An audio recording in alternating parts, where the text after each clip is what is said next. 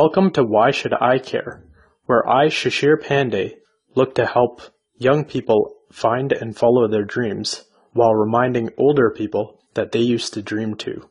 In this episode, I speak with Mark Henshaw, a prominent figure in London, Ontario, who is driven by serving his community. My name is Mark Henshaw. I am currently a business development professional. I work as an entrepreneur, and my background actually is an unexpected way to take me to where I am today. I have 3 degrees. I have a Master of Arts in Education, where I focused on looking at the issue of violence against women and engaging high school males with addressing the issue. I have a Bachelor of Education, where I specialize in working with kids from grades 4 to 10, and my specializations are English and History, which brings me to my first degree, which I did an English and History degree. And I've been in London ostensibly since I was 1 in 1989, so you can figure out my age from there. And London's been a big part of my life, and it's a big part of it's a big part of my life. It means a lot to me, so I'm really happy to be able to do business in the city that I care so much about. Yeah. There was a lot in there in your introduction in terms of where you're going, what you're doing. You are a very busy man, and I'm very happy to have known you for the past, 2 months now? So a little bit of background, Mark and I, Mark used to work in the same building as I currently work in, the Tripsy building, but a different company. And so that's how we met. And because we're both relatively involved in the London community, Mark more so than myself, we happen to have quite a few mutual connections, which is always a good conversation starter. And we both seem to have the same mindset around career development, around supporting communities, around helping other people. Shashir, the more you hang out with me, you said I'm more involved in the city, but the more you hang out with me, the more involved you are going to be in the city. That's just the way it goes. All my friends, whether they like it or not, I give them reasons to like London more. Well, yeah, I'm really glad. Yeah, because I am a big proponent of London. I've grown up and throughout my university and my career, friends in the GTA tend to tell me that London does not have a whole lot to do, and being involved in the community has helped me realize how much of a untrue fact that is. As you know, facts can be untrue. Going forward, I actually want to dig a little bit into Service as a Service, which was the title for this podcast that you came up with. What does that actually mean to you? To get into Service as a Service, I'm going to go back in time. When I was a kid, I was a camper at the YMCA, and there weren't many role models in my life that I looked up to. But as a camper, I met some really cool, interesting, fun, kind, respectful people. And guys, specifically males, were part of that. So when I had a good male counselor, it meant a lot to me. I really looked up to them, and and I learned a lot from them. I was inspired by them. And as I grew older, one of the first things I wanted to do for work was be a camp counselor. I received a good service in the sense that I got good camp counselors who were good mentors in my life. And then I returned the favor by giving the service back. So the service that I give is really the work that I give. It's it's a bit of a play on words, obviously, but the basic idea is that the work is my service, and my value is my service. So the value I give is a service, and the work I do is a service. To me, it's just all service. At the end of the day, everything I do is service-based, because when people inspire you and when you give, it causes a ripple effect, and it makes people want to be around you, It makes people want to appreciate you because you're giving and they're appreciative of that. And then you never know. You never expect back. You should never expect returns. But over time, when you planted so many seeds of good service for other people, it's really easy to talk business when it comes to business time because they know that you've already given to them, whether it's through business as a service or whether it's through just being a good person. Yes.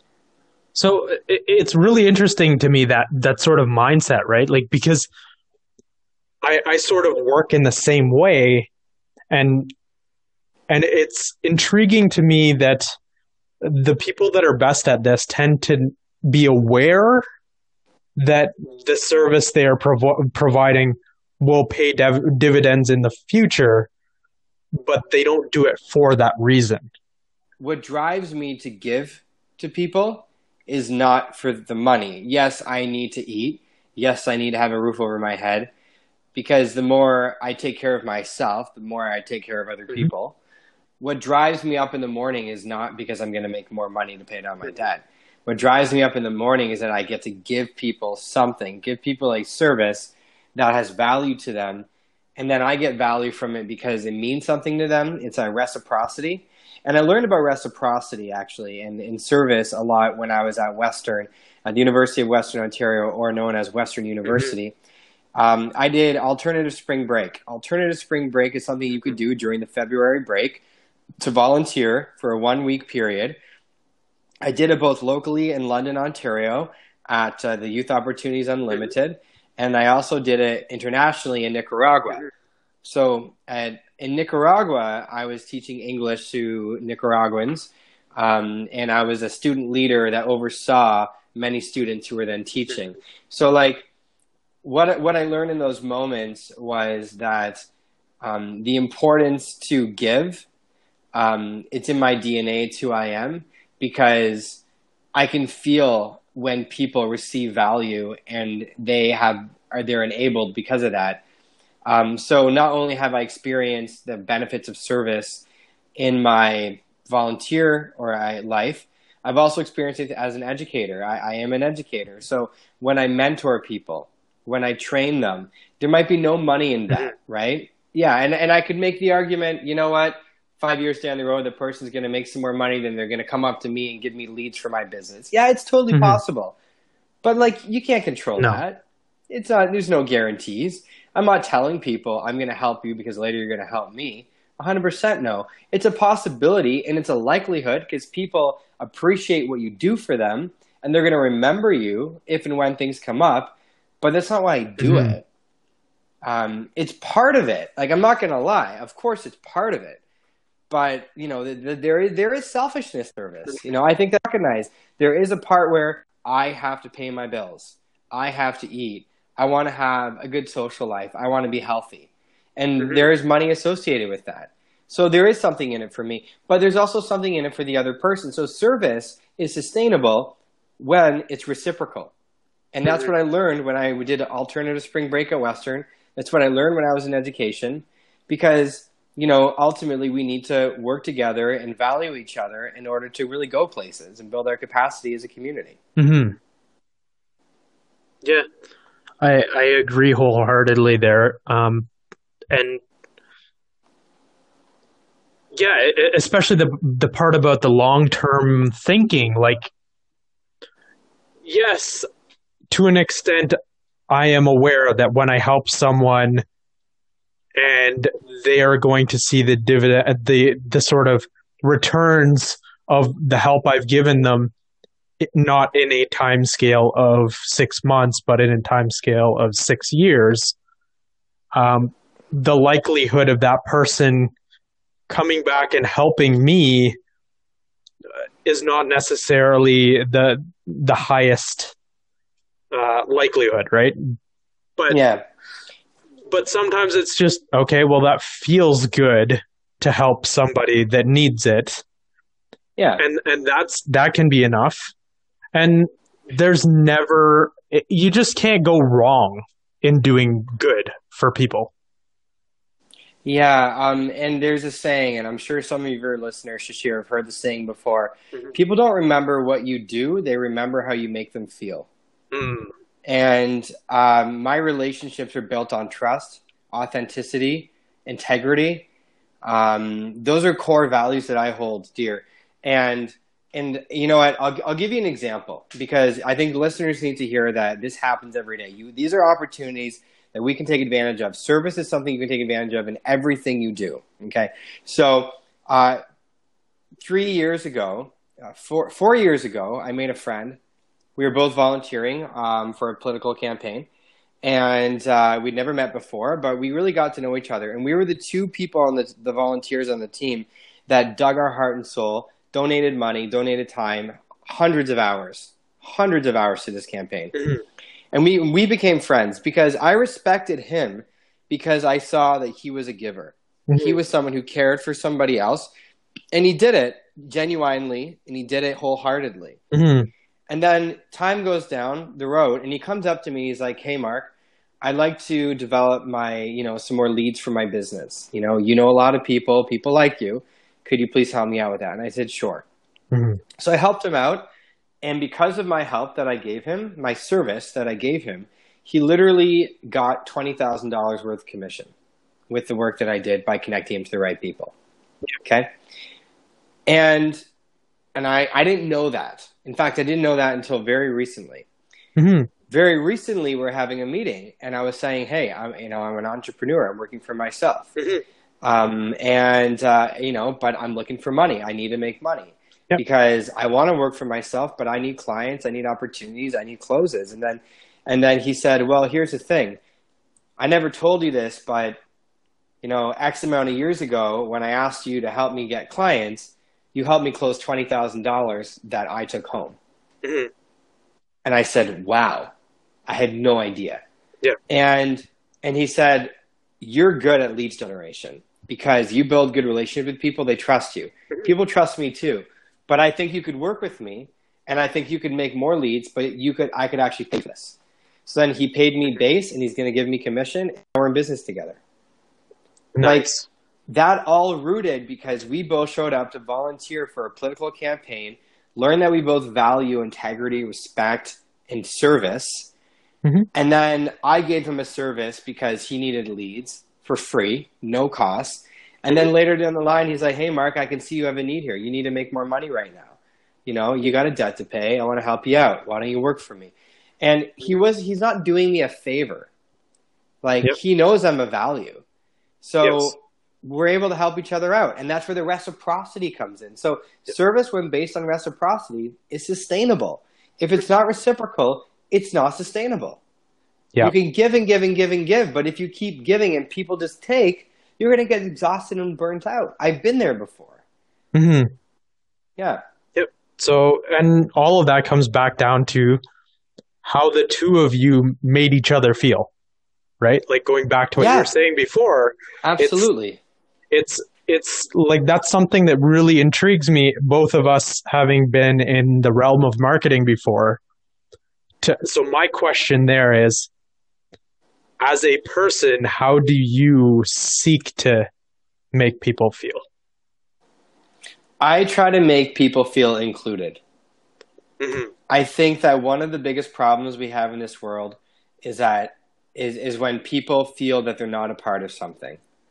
Mm-hmm. People feel isolated. People feel disconnected. People feel alone. Loneliness. Loneliness is my biggest fear. And I do everything I can to prevent that by building up positive relationships around me so people feel good, so people want to be around me, and then I want to be around them in return, and then we don't feel lonely. We don't feel disconnected. We feel the opposite. We feel that we love each other's presence. We want to learn from each other. We want to give to each other. We want to have each other's backs. That's a community I want to grow up in, a community that's connected and a community that cares. And then people won't feel alone. Yes. So I actually want to tie that back like to the career development theme of the podcast.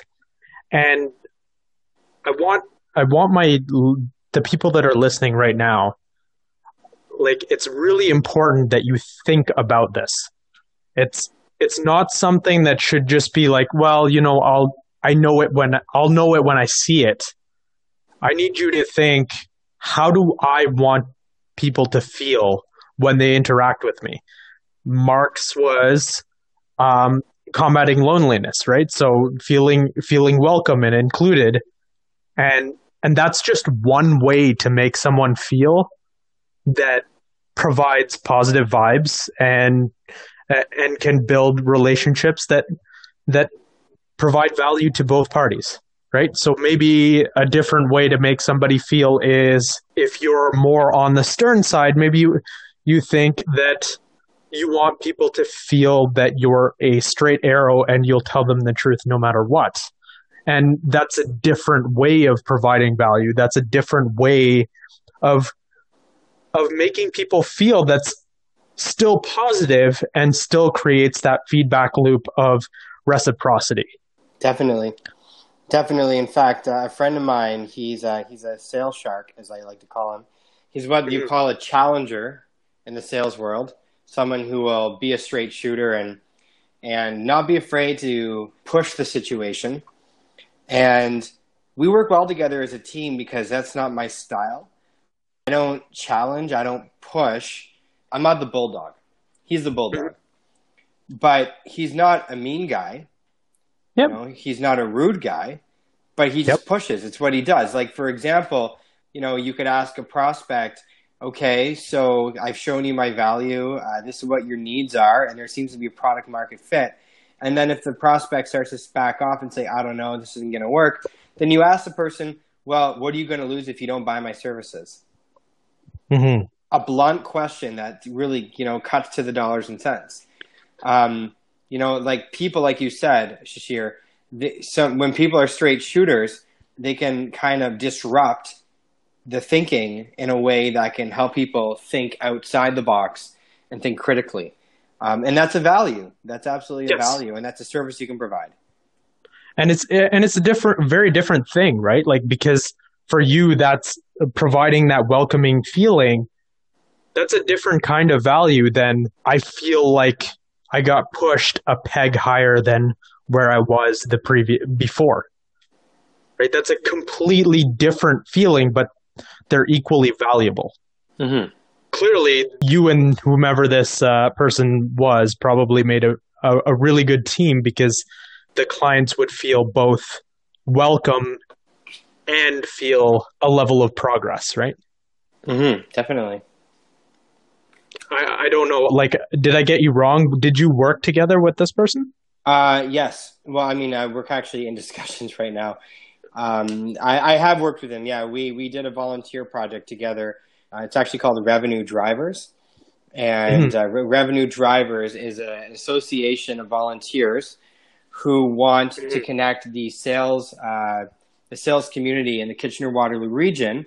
And we give our time to put together talks, do product management, strategic events that help people build their sales skill set and their repertoire and their language, so they can advance their careers.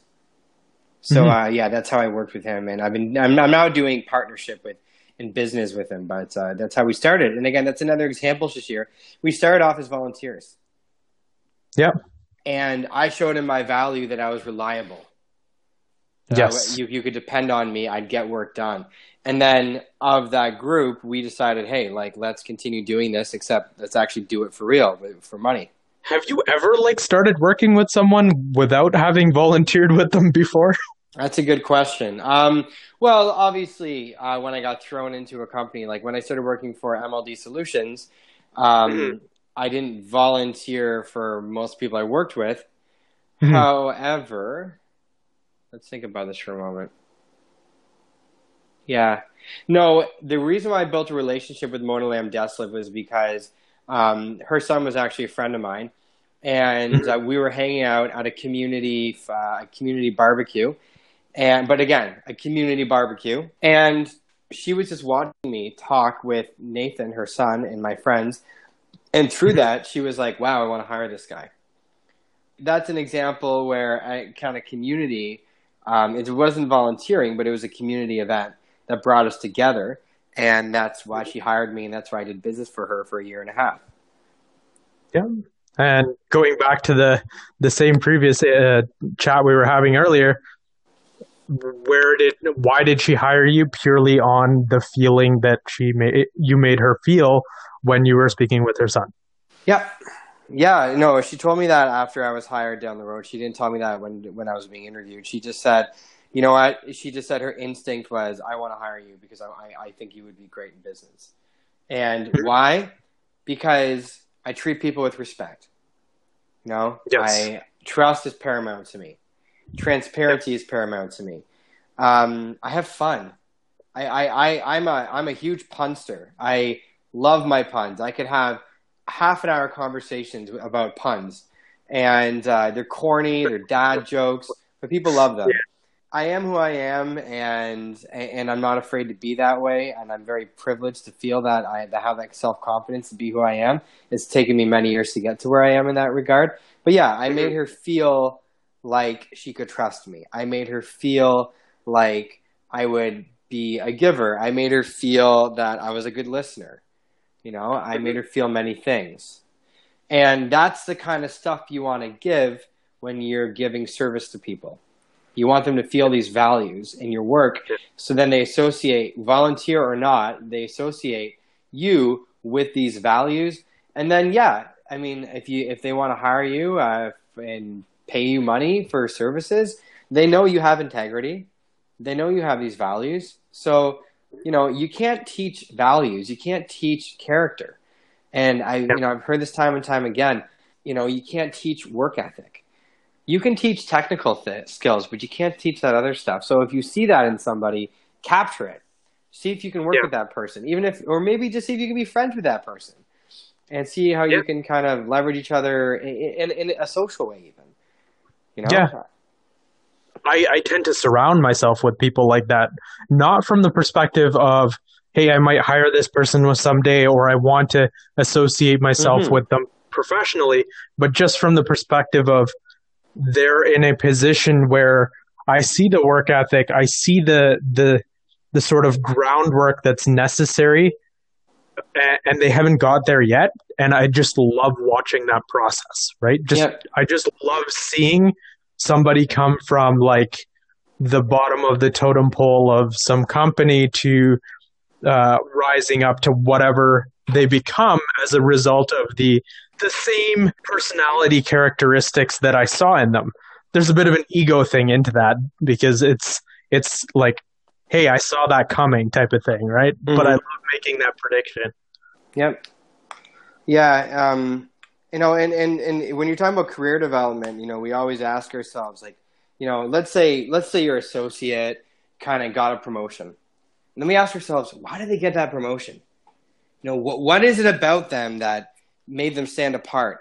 You know, maybe if it was in sales, you know, they closed good sales. Usually sales is pretty black and white, you know? But then you have to ask, why did they close so many sales? And this kind of bleeds into, before I get into this next part, it kind of bleeds into Malcolm Gladwell's book, Outliers. And I mean, spoiler alert, if I may. Can I do this? Yes, you can. Spoiler alert for Malcolm Gladwell's book, The Outliers. Outliers are not outliers. That's the irony of the book.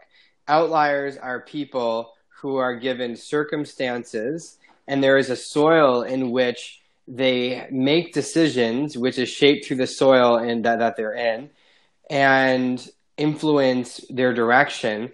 And then they end up going into a place that seems like it's outstanding, but if you reverse engineer where they got to from where they were before, you'll see that there were many circumstances that were extremely unique and somewhat pivotal to get them to where they were. It's not luck. And sometimes it's not just hard work.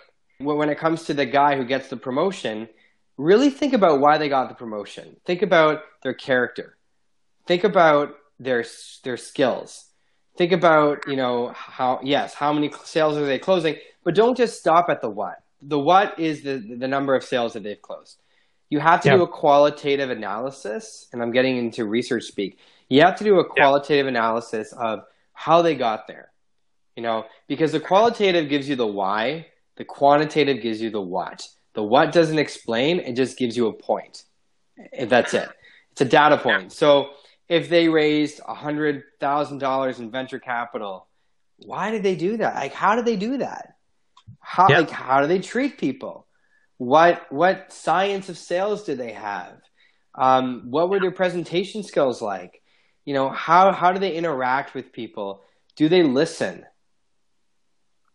Do they pause when they speak? Do they give people a moment to process? Mm-hmm. How do they make people feel? You know, it's outliers are not outliers. You have to really dig deep and think and reflect on why people succeed. And when you do that, you will find that they had a struggle to get there, and they had some luck, I'm sure. Some more than others. I mean, I'll give you an example. Bill Gates. So this is quoting outliers. Bill Gates is one of the most well-known and richest men in the world for the computer science world who started Windows. Okay. Yes. So Bill Gates actually had an opportunity when he was in university when the world didn't have this opportunity. That opportunity was that he had access to a computer, which was extremely rare for anyone at the time to have access to a computer. He had access to a computer, and him and his classmates could do like an hour at a time. But then one time, one of the students found a hole in the system where they figured out how they could get unlimited time on these computers. So they spent hours upon hours programming after programming after programming, when the rest of the world hadn't even seen a computer before. Yep. So that's an example of kind of where he had a luck situation, capitalizing it with his work ethic and his passion, which then turned into what he is today. Now, obviously, there's more that came before he got to that point. It's not that simple. But Malcolm Gladwell's point still stands that if he didn't have that chance of an experience, he would not be the person he was today. And Bill Gates has admitted that. Why does that connect to service? I spent my life volunteering for political campaigns, not-for-profits, charities. I've done my own charity fundraisers. And I've done it mostly in one domain. That's the City of London. So now when I'm working in business, I in spite of the fact that I'm making money, I still say that my service is a service, because what I give you is my values. What I give you is my integrity. I give you my trust. I give you my work ethic. I give you my ability to learn. And I give that. I give that to people. And yes, I get paid. But when I walk away from that business deal, we've built a friendship. We've built a relationship that will last because of the way I treated them. And again, that's where I say I'm not in business, I'm in service. And the service I give is service. Mm-hmm. Yeah. So actually going back to what you were talking about with the outliers and that story with Bill Gates, this is something that I spoke about. I haven't read the book Outliers, but something that I spoke about quite extensively in the last episode that I did, which was a solo episode, was this concept of right place, right time. And you can influence the place, but you can't influence the time. So what I mean by that is it is your responsibility to put yourself in a position where the types of opportunities you are looking for are available, and then you just wait. Okay. And you keep providing value, right, in that space. Mm-hmm. And I will say that like that episode was a particularly difficult listen because I talk about some topics that are, I guess, other people haven't really talked about yet. So my goal with that episode was to help people understand that, yes, there is an element of luck. That being said, you can always influence the probability by taking the actions that are necessary. For example, I gave the example that if you are interested in a career in the tech sphere and you are spending all of your time at home playing video games, I don't know how that's going to transfer into finding a career in the tech sphere. I think it's more important to go and like actually put yourself out into the tech community, as you say, and provide value, and not necessarily from the perspective of, oh, I'm going to go and do this and it's going to get me a job in the tech world, but more from the perspective of, this is in the tech world. It's fun because that's what I want to do. The people here, I like them because they're my type of people, and I want to provide good to the world in this space because this is what I want for my own life. Mm-hmm. There's something you said there that struck me. It was about kind of like luck. And there, I've learned a little bit about luck. And some people say people who have good luck, they work really hard, and then when those opportunities arise, they capitalize on them. And because they've already have the momentum, they're able to capitalize in the luck situation. They weren't sitting down playing video games. They were actually preparing. So luck comes to people who prepare, is kind of the saying. But to the point of luck, there's also knowledge that can help you with luck. It can help increase your luck. For example, I used to work at Typhoon. I was a server at Typhoon because, having such my student debt, one job just isn't enough when you want to pay down faster. So I was working at Typhoon, and because I also have a background in communications and marketing, I had this idea. I was talking with somebody. I was a client, it was a guest, and we were chatting, and then they're like, "Oh, well, what kind of spice levels do you have?" And I said, "Well, we got, we have medium, we have hot, we have suicide." And then it just struck me, and I was like, "Suicide? Why would I use that word? Why is suicide associated with a good experience with food? Like, it's trivialized. I understand." But that's also part of the problem. Why is it being trivialized? So anyway, that's my social justice self talking. And I was like, I thought about it. And then I talked to the owner about it. And I was like, hey, what if we change the menu to say something else? So we came upon the idea of Thai hot rather than suicide. So hot than Thai hot. And we took it off the menu. We changed it. And then I said to the owner, I was like, you know what? It's actually, and this is the crazy thing, Suicide Awareness Week was coming up. And I said, Suicide Awareness Week is coming up. This is where my knowledge came in. I had knowledge of the social justice sector. I had knowledge about mental health stigma because I went to school for it, and I volunteered, and I did a lot of things around these areas. I had knowledge that the CBC in London would probably like to hear a story that a restaurant changes their menu from suicide to Thai hot because we're trying to break a stigma and we're trying to get people to talk about not trivializing the word suicide. I then made a press release, sent it out around Suicide Awareness Week, and not only did CBC pick it up, now Huffington Post picked it up, and he had a phone interview for some national radio source. Nice. So you could say that was a very lucky situation. The luck was the fact that it happened to be Suicide Awareness Week, but I had the knowledge that it was Suicide Awareness Week because I was going to suicide awareness events. Yeah. So this is where knowledge and preparation can increase your luck, because then you can read the situation and see, why would this, and because the press always asks, why now? Why would we write your story now? Well, it's Suicide Awareness Week. And then it's like, good point. Yeah. So you can not create luck. You can't create luck, but you can create the conditions in which you can increase your luck through preparation and knowledge.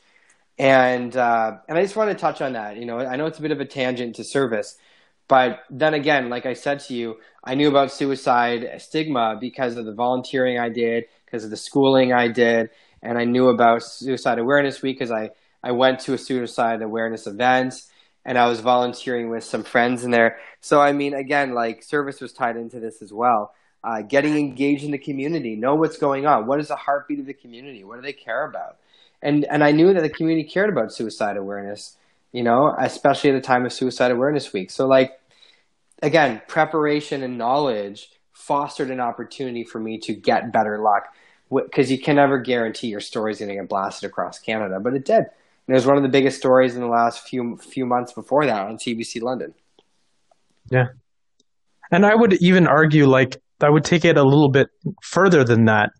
So to me, you were in that position, and if had you not known about Suicide Awareness Week, the opportunity would not have changed. The opportunity that came into your sort of vicinity was the same. You just would not have been able to capitalize on it. Yeah, because and we got trolls and critics saying, "Oh, you guys are just changing the name for PR purposes. You guys are sick. You're using suicide just to make more money." And I'll be honest, I'm pretty sure we didn't make more money off of that press release. We didn't have a spike in guests. But what we did have a spike in was guests who cared about the fact that we decided to take a stand against mental health stigma. And rich conversations would emerge with our guests. And the owner got so excited about it because he's like, this is something that, we're not just a restaurant, we're a community hub. People come to us not just to eat, but to get an experience. And if they see our values, and because really changing the menu was a cost for him. That was a service he gave because he felt that the value was that we needed to break the stigma of suicide. Not that it's going to do that, but it's just a little thing, right? And that's where he served his community above and beyond a return on investment because he felt it was the right thing to do. Mm-hmm. And in turn, his customers felt a certain way about his business, right? Yes, and I would say that our client base increased. And sometimes it's not necessarily about a dollar value, right? It's just about how you make people feel, and will that pay a dividend in the future? Who knows? Mm-hmm. Definitely, yeah. So I think that and we hear from politicians sometime, and I hope people don't zone out the kind of core values point, but I think that's what this all boils down to. Service is a way that you express your core values to people, and when people are drawn to those core values, they're going to want to work with you. They're going to want you to work for them. They're going to want you to serve them. They're going to want to volunteer with you. You see it with politicians. I mean, like right now in the mayoral race, you have Ed Holder, you have Paul Pilato, Tanya Park, and Paul Chang, and all of them have different experiences with community service to different degrees. And I am not endorsing a candidate right now, but I'm telling you that Ed Holder is known for his service in the community. Mm-hmm. And as soon as he came out of the gates, I think there was a lot of people, they were intimidated by that move, because he is somebody who has given a lot to the London community. He's been on boards, volunteering his time for strategic advice, and he's done a lot. And, Tanya Park has done a lot for the community too. And that's a big reason why she gets a lot of support, from a lot of grassroots organizations in the city. And Mohammed Salih, he's a city councilor. He's not running again as far as I know, but he literally donated, instead of having a wedding party, he literally donated his money to a charity back home. I believe it was. Don't quote me on it. You can look it up on Mohammed Salih. But he donated like thousands of dollars to a charity rather than having a wedding party. Yeah. These are people who are in our community. The Tanya Parks, the Mo Salih, the Ed Holders, I could go on. The Michelle Baldwins, but then you have business leaders, like you have the Stephanie Ciccarellis at Voices. You have the race roster team. I love the race roster team. Oh my God, they're amazing people. Brandon Land, he's given so much time to coaching.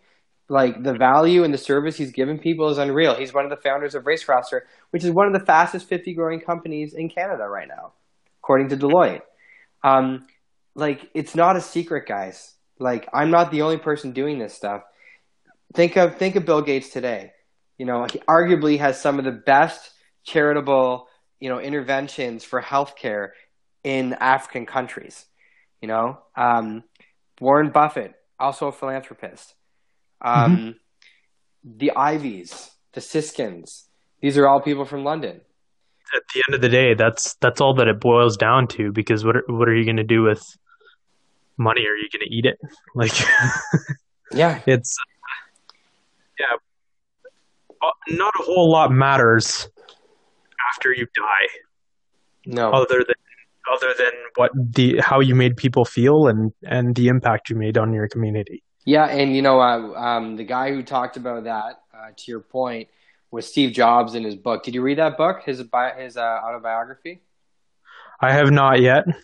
I haven't It's on either. the But the list. one thing he says in his book is that when he was at his last days, knowing that he was going to die of cancer, he said he did everything he did so that he could be surrounded by people who love him and care for him. Because at the end of the day, it's the people who love and care for you that matter the most. When you're dying, nothing else matters. Hmm. And these are some of the wealthiest, most successful people in the world. And I mean, even look at Sheryl Sandberg. Look at her book Lean In, which encourages women to push boundaries. Strategically push boundaries, so then they can advance their careers. She's giving people advice that they can pick up in a book that she's used in her own life, and that's the other thing. Like the whole self-help books. That's another service. Yeah. Yeah, they're getting paid for it, but if you read self-help books, you can learn a lot of wisdom from other Yeah, and people. I feel like people underestimate the level of effort required, because when it comes to a self help book, somebody might be able to crank out a book within like 6 months to a year, but in order to have a valid opinion on the things that you're talking about, you need to go through a lifetime of experiences related to that topic. Whatever money people get back from that, from selling that book, it's it's comparable to the level of effort that they put forward in servicing their communities as they went I along. think so. Oh, I think so. And if you talk to anyone who reads a lot of self-help books, coaching, leadership, like my late friend Nathan Deslip, he was huge on self-help books and coaching and leadership, and anyone who knew him knew that was him. He was a leader. He was a coach. He was a friend. Um, and the smartest people I know are the best listeners, are the best learners, are empathetic, and can truly give wholeheartedly. They can truly give, in a genuine and authentic way. You're surrounding yourself with wisdom, right? And you know what? If you're the smartest person in the room, get out of the room. Or Yeah. if you're the smartest person in the room, read a book about a smarter person. And if you're the smartest person in the room, give as much as you can to the other people in the room. Build the people up around you. Absolutely. Build that capacity. Leverage your resources, because you may be a good talker, but then they may be a good listener. You may be a good leader, but then they may be a good follower. You may be good at quantitative, so they may be good at qualitative. In my company that I worked for, not my company, but MLD Solutions that I used to work for, I liaised between programmers and clients. Extremely technical people that never wanted to talk to humans, to people who wanted a service from the technical people. Yeah. And my service was in liaising between those two groups and using my communication skills to get people what they need. Because what I've learned is, like, I used to have this idea, this self-righteous, idea that, oh, you can only do good if you're in charity. You can only do good if you're a non-for-profit. You can only do good if you're, you can only be a good teacher if you work for the public sphere. The private sphere is dirty. I've been in the private sphere for over 2 years now, and I work for myself now. And I know that's not true. Because No. if Shashir, you are, you do talks, you do keynotes, you do podcasts. Like, what you're doing is giving young professionals value in career development. That you're not, you're not charging this. No. All the emails you send out, yeah, for sure. You're building your brand, you're getting your name out there, but you're giving people value, and that's a service. And it's admirable. I'm going to toot your horn for a moment here. It's admirable. Thanks, man. Yeah, but you're not saying, like, dude, you're an electrical engineer. You're an electrical engineer who's decided, I want to be a better communicator. I like marketing. Marketing's exciting. I want to be an entrepreneur as well as work for a business. I love business. I want to learn from this. But you give everyone access to your podcasts, to your emails, no cost, and of the hundreds of people you touch through these podcasts and through these emails and everything else you do and these keynotes, like you're probably putting in way more hours than the actual money. Like you're not like again. What money? Exactly. What money? That service. Yeah. And that speaks to your value as a person. And I'll be honest, like there's a bit of a selfish reason for it as well, because I also get to speak with people like yourself and the other folks that have been on my podcasts. And it's amazing the things that you learn from people when you put them in a setting where they are expected to teach. Yeah. And that's really a core tenet of what I'm doing.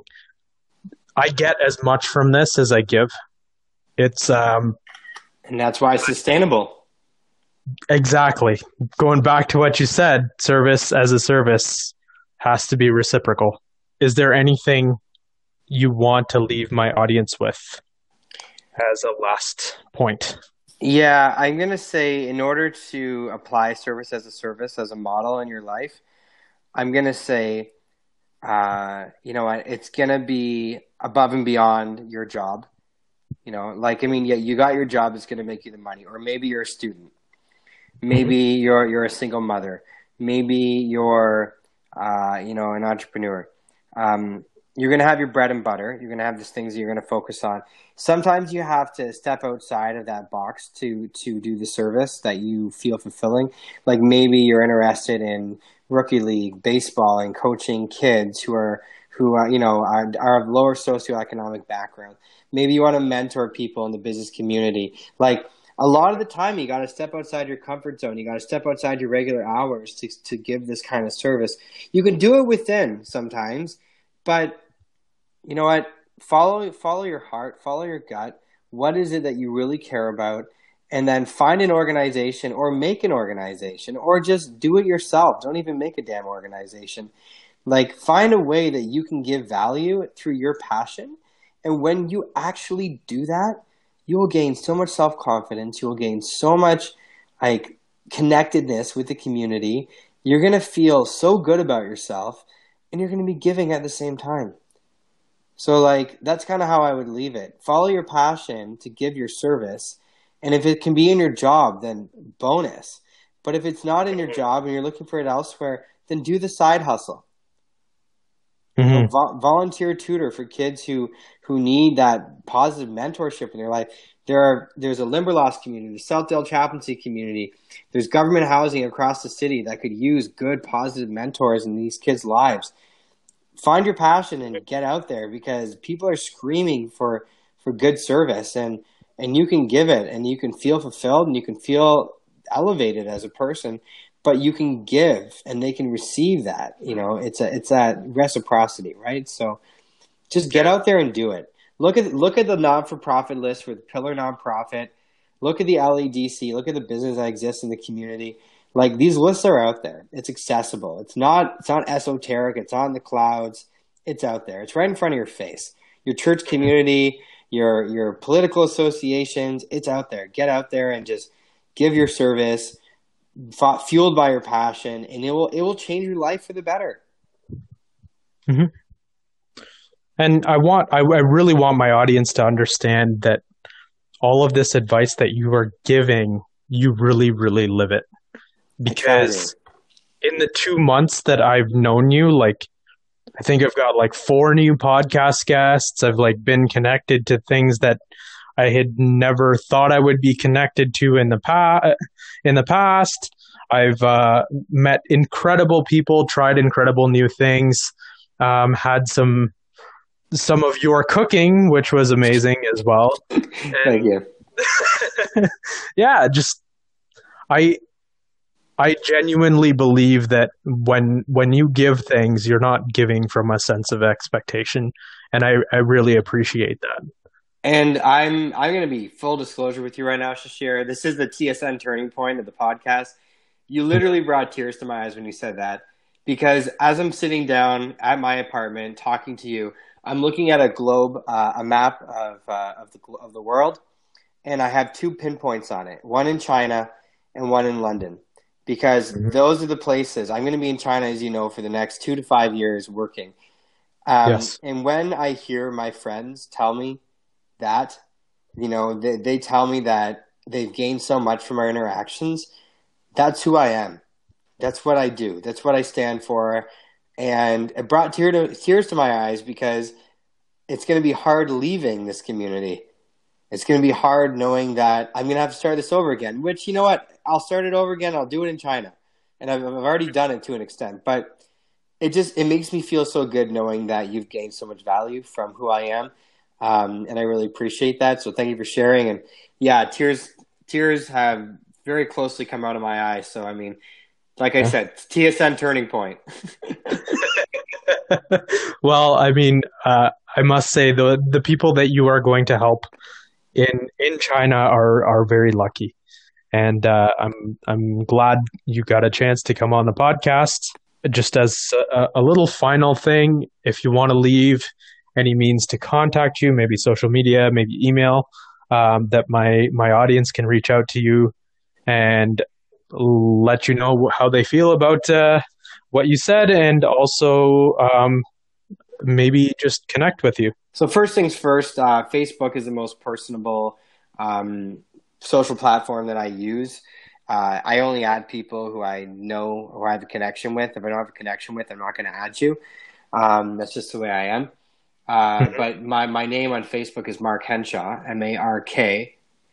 And the last name is Henshaw, H-E-N, H-E November, S-H-A-W. So that's my Facebook name. My Twitter name is actually Mark Henshaw, just all one word, at Mark Henshaw. And my Instagram account is M as in Mark, M Henshaw 06. So those are ways you can get in touch with me. I'm very accessible. I'm very responsive. I will be leaving in China in less than a month. So I am closing coffee dates with people. By the time you guys get this recording, I might be already on my way to China. Who knows? But feel free to reach out to me. I will have VPN, so I will be able to use Facebook in China. So I will not fall off the map. And then, of course, lastly, my email is mark.henshaw06@gmail.com. Perfect. Well, thank you very much for being on the show, Mark. And it's been a pleasure spending time with you over the course of the past couple months. And you will be sorely missed when you head off to China. And I do know that you are not the type of person who will forget the connections you've made in London. No. And I'm sure I'll hear from you soon. Yeah, absolutely. Thank you so much for hosting me. I'm very, very much a privilege to be on your podcast this year. So, yeah, thank you so much. Thanks for listening to this week's episode of Why Should I Care? You can find us on Instagram at Building Intrigue, Facebook, facebook.com/Building Intrigue, or you can email me directly at shashir@buildingintrigue.com.